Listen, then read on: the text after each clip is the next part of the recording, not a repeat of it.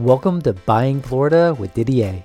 Whether you're looking to move, invest, start a business, or expand, Didier will share with you everything you need to know.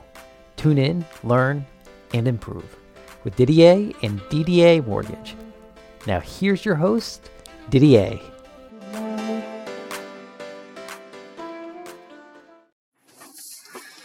Didier Buying Florida. I'm Didier with Didier Mortgage. We're going to talk about what's happening with second homes and investment properties when it comes time to getting a mortgage. So basically, we know that they've priced them higher, but this is what's really going on. On a mortgage, when you do a second home, you're able to get it with 10% down. But if you look at the pricing for a second down, my goodness, the rates are well over 1%, which we know, but there are many points, like numerous points. So it doesn't really make it worth it to do a second home at 90, even though they allow it, Fannie Freddie, they just have a lot of overlays. So really 20% down on a second home is what you got to be looking at. And with that being said, the rates are well over 1% higher than what a primary interest rate would be. So just note that because the government wants to curtail it. They don't want to have everyone getting a second home and investment property. And there's many reasons for that, which I have in my blogs. So the other thing is on investment properties, you can put 20% down. It's the same deal.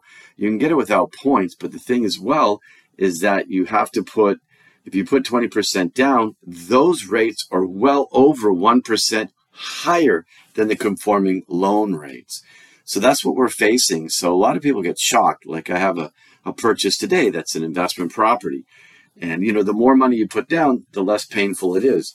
The individual that got a contract put like 35% down, and that was really only like 3/4 higher than the normal rate. But mostly they're well higher if you go with a higher loan to value. So, you know, the more money you can put down, the better off you'll be, but you're not going to be close to a primary residence interest rate, unfortunately.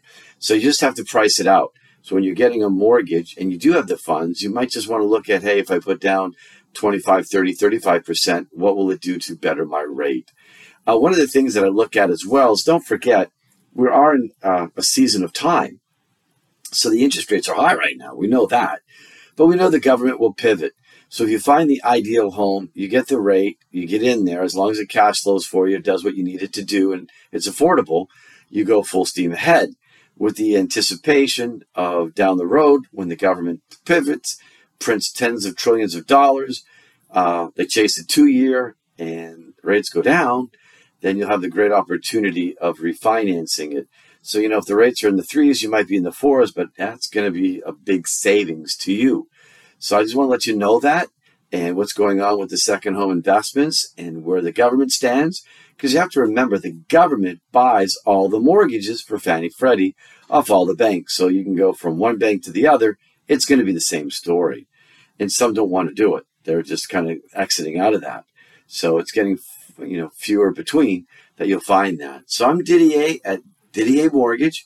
If you'd like to check out my blogs, www.ddamortgage.com. Thanks for tuning in.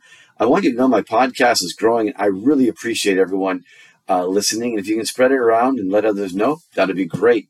Have a great week, and until next week. We hope you enjoyed this episode of Buying Florida with your host, Didier. For more information and to apply for a loan, please visit ddamortgage.com. That's ddamortgage.com. Or click on the link in the show notes. If you enjoyed this episode, please be sure to like, share, and subscribe. Have a great day.